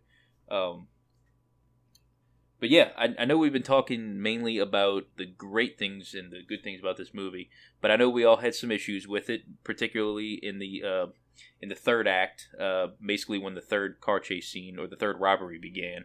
How did y'all feel about how that went? Did y'all feel there were some issues with that? Peter, how about you start us off? I know you were nipping at the butt for this. Yeah, I mean, and I'll go quick here. I think overall the movie, I mean, it was paced pretty well. I think we kind of touched at the beginning, the first car chase scene. It never really tops that. And for me, the third act was kind of a mess. And just because it basically ditches the car just right at the beginning. I think, we touched on it, the fact that he kind of restarts the song and it gives it a different dynamic. But immediately when that kicks off, there's a very, very quick, and again, spoilers, but a real quick death for Jamie Foxx, which is very much telegraphed. We're working through the rest of the movie and building up to how they're going to rob this place and get the slips, the deposit slips, and that scene goes by. Basically, there's nothing of it. They walk in the building. We don't get to see anything that happens. They walk right out, which is in theme with the rest of the movie. We don't get to see the robberies in depth, but it happens very quickly, and very quickly it goes wrong. They ditch the car immediately. There's a lot of foot chase scenes. You've got this endless back and forth between John Hamm and Baby, which is a little interesting because they seem to be the two characters that are getting along the best throughout the movie. So I mean, I guess there's a juxtaposition there that could be interesting, but it didn't really click with me. Just overall, I just thought it was a weird way to wrap it up, and it from that all the way to the execution of the end, where he kind of ends up in jail and walks away happily ever after with her extremely nice car, by the way. I don't know how she has a diner salary and has this 50s era car that's immaculate, but that's a tiny nitpick. Just overall it was the third act didn't really hit it for me, but I still had a good time. Again, it didn't impact my overall thoughts on the movie. I just thought it kind of lost the mark. And then one thing too to talk about is the kind of turn for Kevin Spacey's character from kind of strong, very much seems as if he's the villain of the movie, to all of a sudden being the savior of Baby at the end, which kind of came out of nowhere, was unexpected. And again, that could be a fun thing for some, but for me it didn't really hit the mark. I don't know, did any of those things hit you guys? So you brought up that it was actually a swap between Kevin Spacey's character and John Hamm in terms of how they reacted or interacted with him. I thought that was just very, very odd. And I would have assumed that Jamie Foxx would have been, the ideal bad guy at the end, just the way he was going the whole thing. But I don't know. I agree with you on that, Peter. It was a little off-putting. I liked how everything kind of went wrong because you were kind of expecting that. But once the characters started flip-flopping, I was kind of just taken away a little bit on that. And like you said, it overall, movie was great. Enjoyed the heck out of it. It was just a little off-putting when some of the characters don't, they're building them up to this particular way you would think they would go, and then basically they flip-flop. And it didn't... John Hamm's, flip-flop didn't bother me as much because there was a reason. Kevin Spacey's, I could not get over. It was just too basically Baby just screwed him over, and then finally all of a sudden he was just like, "Oh, you're in love? Well, here's all this money and all this stuff, and I'll take these bullets for you and stuff." It just didn't make sense for his character, how we got built up. Did y'all feel the same way as well? And actually, on that, Dave, completely agree. So, John Hamm's flip, not that great. And I thought it was a good kind of play where the whole movie's kind of building to a climax between Jamie Foxx and Baby. Jamie Foxx's name is Bats. Real name also 4 letters, Leon. It was nice to see Baby just take the initiative, impale Jamie Foxx by way of driving, and then the kind of a few things happen, and now John Hamm is ready to kill, ready to take out Baby. That didn't get me too much. The fact that John Hamm was almost unkillable, or just a little, almost like a horror movie T-1000 villain, or yeah, exactly. That was a little too much. I think the movie dragged out a couple, maybe just a few 2 minutes too long from that perspective. But the Kevin Spacey one, him kind of turning and being okay with Baby was a little acceptable to me, just because I think Kevin Spacey acknowledged that he shouldn't have made Baby, do this. It was a dumb idea. He put himself in this problem, especially because he knew Jamie Foxx screwed him over already. But the real thing was when he started taking bullets for him and standing in front of a car. That's when it was too far. So if he was just going to let Baby get away, that would have been fine. But the fact that he was actually going to take bullets for him and shoot at, try to stop, shoot at a car, and protect him from an oncoming car, that was a little bit too much. See, I'm going to play devil's advocate here because I feel as if that it was set up from the beginning that he sort of was like a fatherly figure to Baby. So there was this, even though, from the time he said that when Baby boosted his car and he had the product that was in the back of the vehicle, and how he tracked down Baby and then sort of helped him grow into the guy he is now. I feel as if he has that sense of, that he cares for Baby because of the fact that he's been around him for so long, that they have been, which great references, by the way, with the Monsters, Inc. line, how they were like a team working together. So I feel as if he feels as if he put Baby in a vulnerable position in that last third act. So, that instinct of wanting to try to protect him a little bit came out. So I could see a little bit as to why he acted the way he did, but I still don't think it's, that's sort of just me trying to come to grips with why he would do such a thing. But but does that make sense? I think it does. I think the thing that kills it for me is that maybe it's the uneven direction for Kevin Spacey's character. So there's a piece probably right around the middle where Baby takes Deborah out to a restaurant, and then of course they run into Kevin Spacey, and they have an exchange, Baby and Kevin Spacey's character, outside the restaurant, and essentially he threatens not only killing Baby, but killing everybody he loves, his whole family. He has very, very deep, dark threats in terms of harming everybody if Baby doesn't help him out. So I think it doesn't really make sense when you look at the end scene for him to, go from one point, which is, you're going to do this for me or I'm going to kill everybody you love, to, you know what, actually, I'm going to take a bullet for you and I'm going to lose my life for you. From his character perspective, it's kind of a very uneven, I think, arc for him. So I think that's what really throws me off. So I get where you're coming from, Sean. I think to your point though, Matt, exactly that. If you change that one scene to him saying, yeah, I'm going to let you go, and then maybe Kevin Spacey steps out of the way, I think it alleviates all those issues. I think it's a real simple piece. And it's not big enough that it ruins the movie by any means. It's more of a, it's just one of the tiny pieces in the third act that just didn't hit me right. Alrighty. So other than that, do y'all have anything else you want to add in terms of what y'all did not enjoy about this movie? I think Matt really touched on it. I mean, the third act was the only thing that really I thought was extended too long. Like the whole garage scene, it kind of, after the fact that Kevin Spacey was out there, that kind of dragged on a little bit. With the what's the word? The I guess immortal, yeah, the immortal John Hamm. So I think with that we've covered the negatives. But in terms of some things I really enjoyed that, just were good fun and just the kinds of things that throughout the movie kept you entertained. I really liked Kevin Spacey's nephew when they were doing a little stakeout. The nephew kind of accompanied, doing a reconnaissance mission, and the nephew kind of joined Baby in to check out the post office. And I thought it was just a good little fun between those two, and basically the kind of toddler nephew, or maybe he was 8, something like that. Just the general how old fun. is he? Yeah, he thought he was 4, and he's actually 8. Anyways, those little kind of fun interactions I really enjoyed and thought they were just great additions to the movie. But I also felt that Jamie Foxx and Kevin Spacey both essentially played their characters from Horrible Bosses just to almost another level.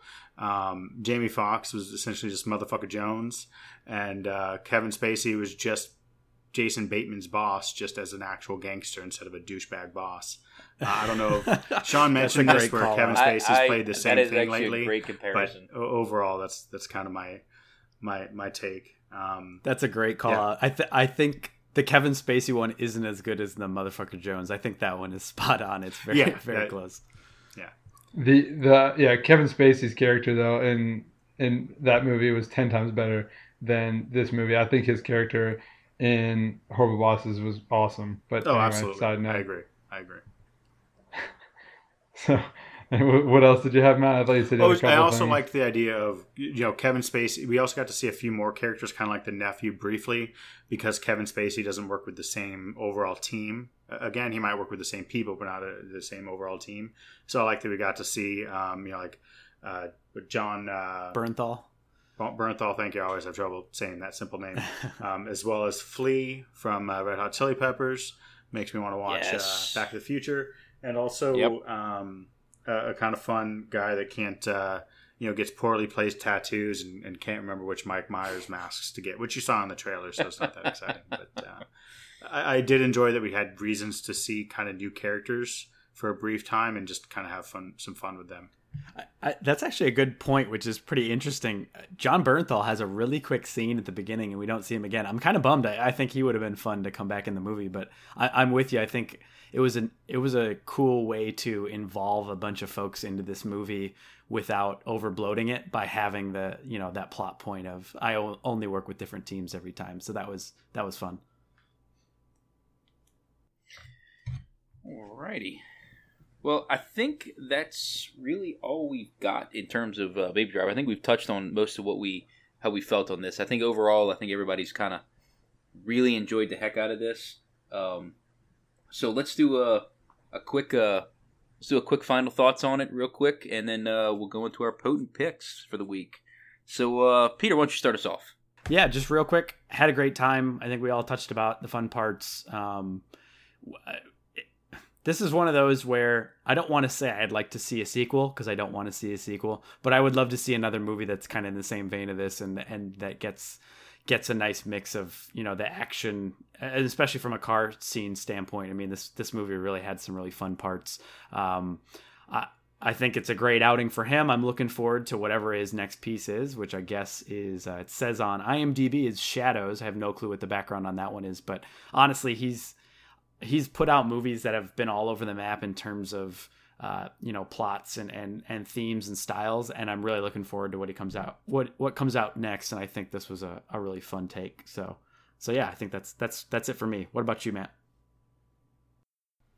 I agree. Fun movie. Look forward to seeing it again with you. I'm hoping we wouldn't see a sequel, especially because they'd probably go with the prequel route or just the Baby and Deborah somehow getting brought back into some sort of crime ring when everybody in the crime ring is no longer available.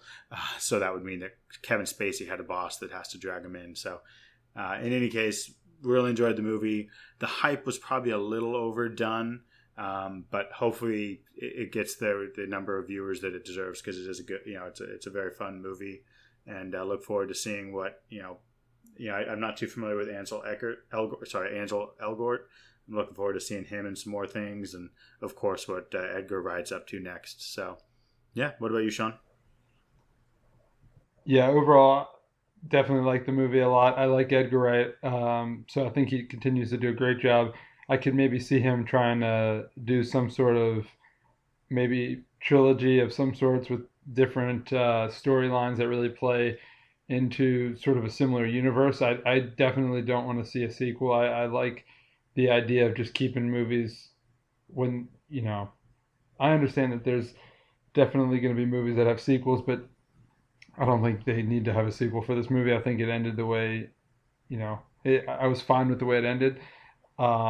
In terms of my one little final note that I'll add, and I couldn't help but think about this half the time, was with John Hamm. I kept thinking about him being on the opposite side of another heist movie with The Town, which is I think that's a great heist movie as well, but they have like skull masks, which made me think about in the beginning of this when they had skull masks.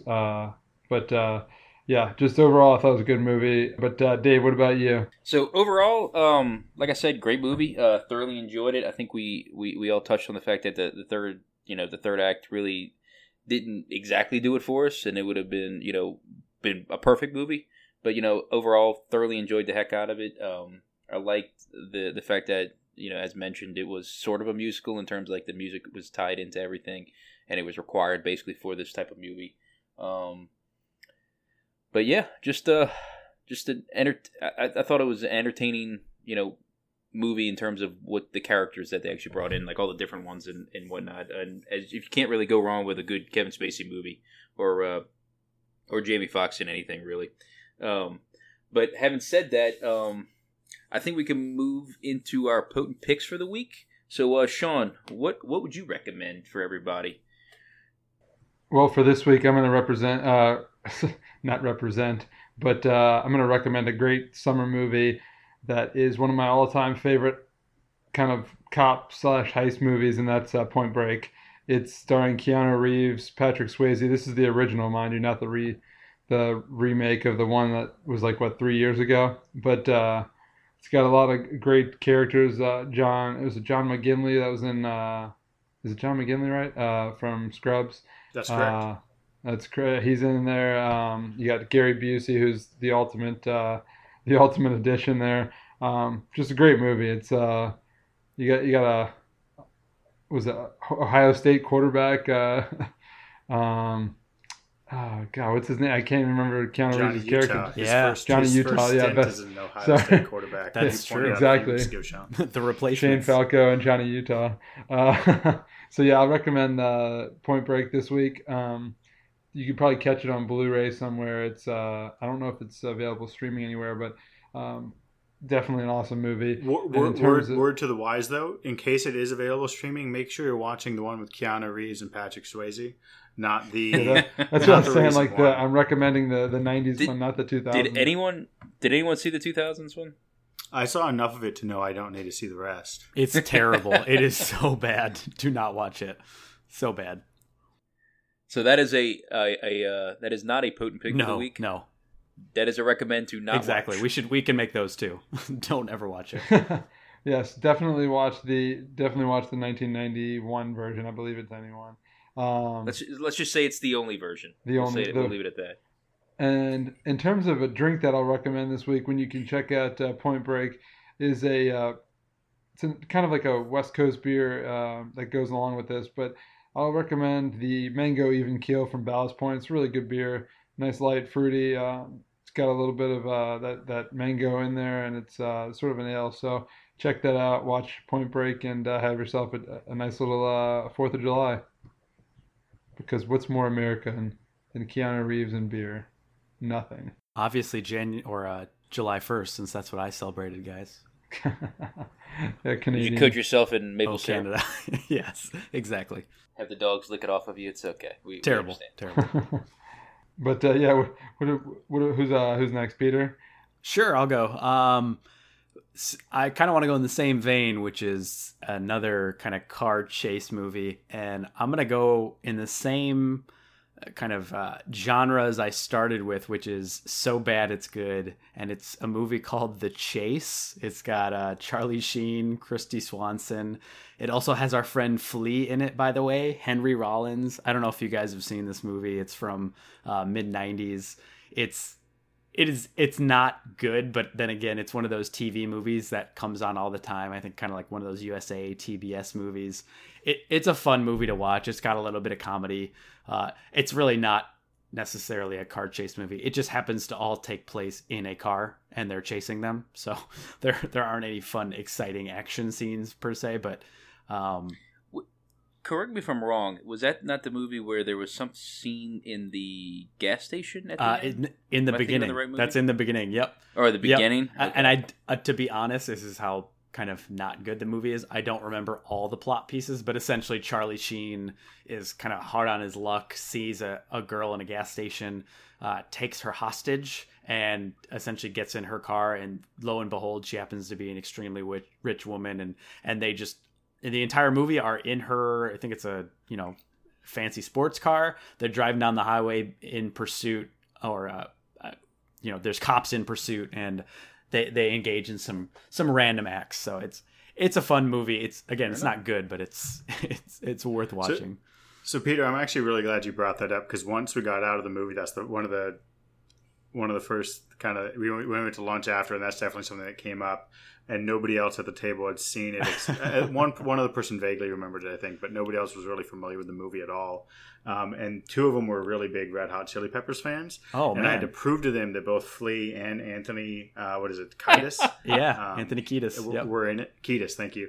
Were in it. And they actually, I always remember it because they're driving a big truck and they try to ram Charlie Sheen and Buffy the Vampire Slayer, not the Sarah Michelle Gellar version one, off the road. So it's like you said, it's not good, but it is a movie I think about, randomly from time to time, because I think it was on a lot when we were younger, and oh yeah, it was just always something that was okay to have on in the background. It was what it was. Yeah, it's one of those where you're back when we used to flip through the channels because you didn't have on demand and you didn't have DVRs. Whenever it was on, you'd stop there and just kind of enjoy it because it's ridiculous. And it has made me remember that Flea happens to be in a lot of movies involving car chases and car racing. So he's in this. He's in Back to the Future. I don't know if you remember him in that as one of those guys. So yeah, he seems to enjoy this genre. So anyway, yeah, The Chase is it's a fun movie. In terms of drinks, this is a real simple one. If you guys can get Deep Eddy's lemon vodka or lemonade vodka, and you just add a little bit of water, it's a great summer drink if you're looking for a cocktail that's real simple and light enough so that when it's 100 degrees out, you can kind of enjoy yourself. It doesn't make you feel heavy if you're going to have, like a dark beer, which is not a great summer drink. So definitely something real simple for folks to have, and Deep Eddy is always a good choice. So, Dave, what about you? So, with these heist movies, I'm going to swing back into the heist time frame. And originally my pick was actually going to be, The Town, just because of the John Hamm, flip-flop in this particular movie. However, after it was mentioned, I realized that there was actually a better heist movie that I really enjoy, and it's usually when we go down to Galveston. For some strange reason, it's the movie we always watch, and it's Heat. I don't know if y'all remember that movie. Y'all so my friend refuses to watch The Town because his wife loves it, but she refuses to watch Heat, which The Town is basically a 15-year newer version of. So Heat's phenomenal. Michael Mann, Ben Affleck did a great job with The Town. So I think you're getting both with two birds with one stone there. Good call. Yep. But always a great movie, and for some reason it's what we always watch on like the 75-inch TV upstairs at my buddy's bay house down there, and everybody will be drinking and doing all kinds of stuff, and it's what always comes on, and we blow the heck out of the speakers. Always a great movie. Watch that shootout scene with speakers blown all the way up. Nothing gets better than that. In terms of booze, because it is July 4th weekend, we're going to go simple, we're going to go basic, we're going to go American. And yes, Sean already brought up beer, but we're going to go full-blown American beer. Everybody drink a Bud Heavy, at least one this week. Just to respect the American way. That's all that matters. If you're going to go full-blown American, you got to drink a Bud Heavy. Nothing screams American like a Bud. That's all I got now to that say you say about that, Dave, I think supermarkets need to, I think you mentioned the variety pack or the pick six. at Central Market, and I know Whole Foods I think does that as well. I think supermarkets should do like a patriotic pick six where you get a Coors and a Miller there and we a Bud go. Light. You get the heavies, Except that and they're the all lights. owned by Miller Coors. You get the Miller Chinese company now. What's that? Miller Coors is actually owned by a Chinese company, if I remember correctly. I think they all are. Well, I guess Bud Lights or Budweiser, Anheuser-Busch is what, Belgium. Yeah, But, I think that's all. That's all fine. It's all beer. Whatever. Yay! I'll drink a Bud Heavy if you give me a Clydesdale with my Bud Heavy. That's my one condition. Give me a horse. So having said that, when I think I may have shown you all this picture of when I was in Moscow, and they had the Bud alcohol-free Clydesdales out there, and just standing in Red Square where I was visiting. Have you all actually seen a Clydesdale in person? No, but could you explain the Bud alcohol-free Clydesdale? Does that mean they don't feed the horses beer? Let me. So apparently Thank not. you for asking the so question we all needed answered, Peter. Because, I was going to explain this. So when I was younger in Mardi Gras and everything, what they would do is that if the Clydesdales come out, they would be walking, during the parade, and you would be up in a ladder sitting on the top, and that was a typical thing. If you've ever seen a parade, if you've ever been down to New Orleans for Mardi Gras, or possibly other places, I don't know if y'all do it, but basically what it was is people would build a chair on top of their ladders that the kids could sit in. Now, as a kid, this is a 6-foot ladder. These Clydesdales would still tower over us. We'd have to be looking up to them when they would walk in front of us. When I was in Moscow, walking around in Red Square, walk up and they're advertising Bud alcohol free, and they have the Clydesdales out there. These Clydesdales were no taller than me, but had the big hoof kind of things. So I feel like the real Clydesdales are fed alcohol, as opposed to these, which blew my mind that there was actually alcohol-free Budweiser. Blew my freaking mind. And then it was actually in Red Square, which is kind of depressing in two ways. One, alcohol-free beer. And two, have we really Americanized and westernized Moscow in that way? Where Bud is advertising in the middle of Red Square? But, yeah, I digress. It sounds to me like you have to hang out with Edward Lil Snowden. Sebastian. That doesn't sound too bad. Oh, I do have a Lil Sebastian T-shirt, by the way. That's a great call. Oh yeah, I think you took that to Mardi Gras, if I remember. Oh, you're right. Yes, I did. you did. I took a picture of you in that shirt because I was I would just recently otherwise was enjoying Parks and Rec, so I was very stoked about that shirt, Peter. I forgot about For anyone that. who's a listener who hasn't seen Parks and Rec, go watch it just so you can find Lil Sebastian. I don't know what season he comes out in, but it's definitely worth the wait, no question. Oh, Little Sebastian. What would they do without him? But anyway, all right. I think, Matt, did you give your put and pick for the week? No, you're right. I do owe something. So I totally forgot what I was going to do. But Sean brought up Point Break and Gary Busey, and I can't think of Gary Busey without thinking, I'm going to let you guys guess who I'm thinking for Gary Busey. Ooh, that's a tough one. Black Sheep? Good man. Nicely done. Wow. I was hoping, Was it Black Sheep? hoping you were going to guess Lethal Weapon, because that's always a good choice as well. But got to go Chris Farley.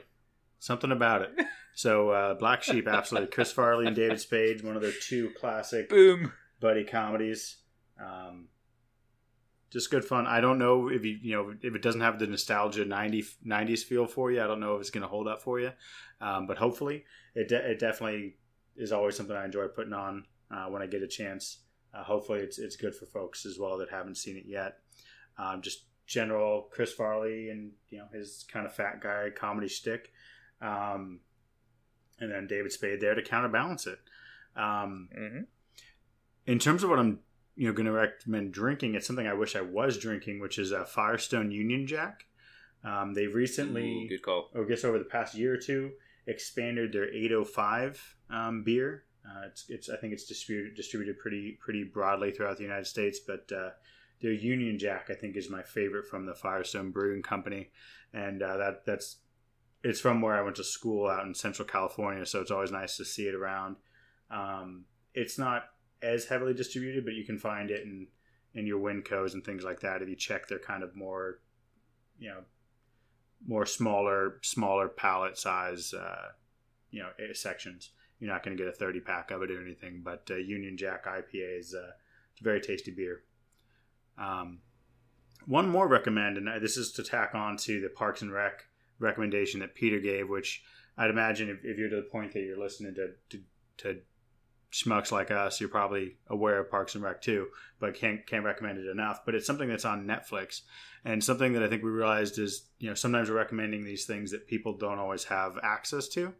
And so a couple things we wanted to toss out related to things that if you are somebody who has Netflix, it's obviously the early portion of the month. So we have a few options that just joined Netflix this over the next few weeks here. And one excellent choice that's out there, going to give a couple out there that aren't necessarily excellent, but kind of have that 90s nostalgia feel. Those are the Mighty Ducks. Nice. We were talking about Charlie Sheen, so we'll talk about his brother Emilio Estevez with the Mighty Ducks, and also Free Willy, and oh wow, oddly enough, The Land Before Time. So if you need to get a 90s kick, or you have little ones now and you want to introduce them to the stuff that you grew up on, those are all on Netflix as of July 1st. But the real recommendation to toss out is Matchstick Men. Nicolas Cage and I'm blanking on his name. So Peter, I'm going to toss it to you because you recognized it. Yeah, so it's Sam Rockwell. So thank you. Matchstick Men, that's a great call, and it's funny. A lot of people go against Nicolas Cage because he is in a lot of terrible movies. Matchstick Men, extremely underrated, super interesting, and kind of it's a very deep yet kind of comedic. It's a dark comedy in a lot of ways. Yeah. Kind of reminds me of something from like a Shane Black. Shane Black. Shane Black, yeah. So anybody who hasn't seen that movie, definitely go watch it. You'll love Nicolas Cage, and Sam Rockwell is always a lot of fun. So great call. And if you don't have Netflix, I don't really know what to tell you. I'm sure you'll find movies somehow, and I hope you enjoy them. Alrighty. Well, I think that's all we got for tonight. Unless anybody's got anything else to add. Nope. So I think we'll call it a night for tonight, everybody. Thanks for tuning in. And if you want to follow us, you can follow us at Potent Pictures on Twitter. And as always, email us at potentpicturespodcast@gmail.com for any suggestions in terms of movies you may want us to review, or comments about how the podcast is going. We would appreciate it. So thanks, everybody.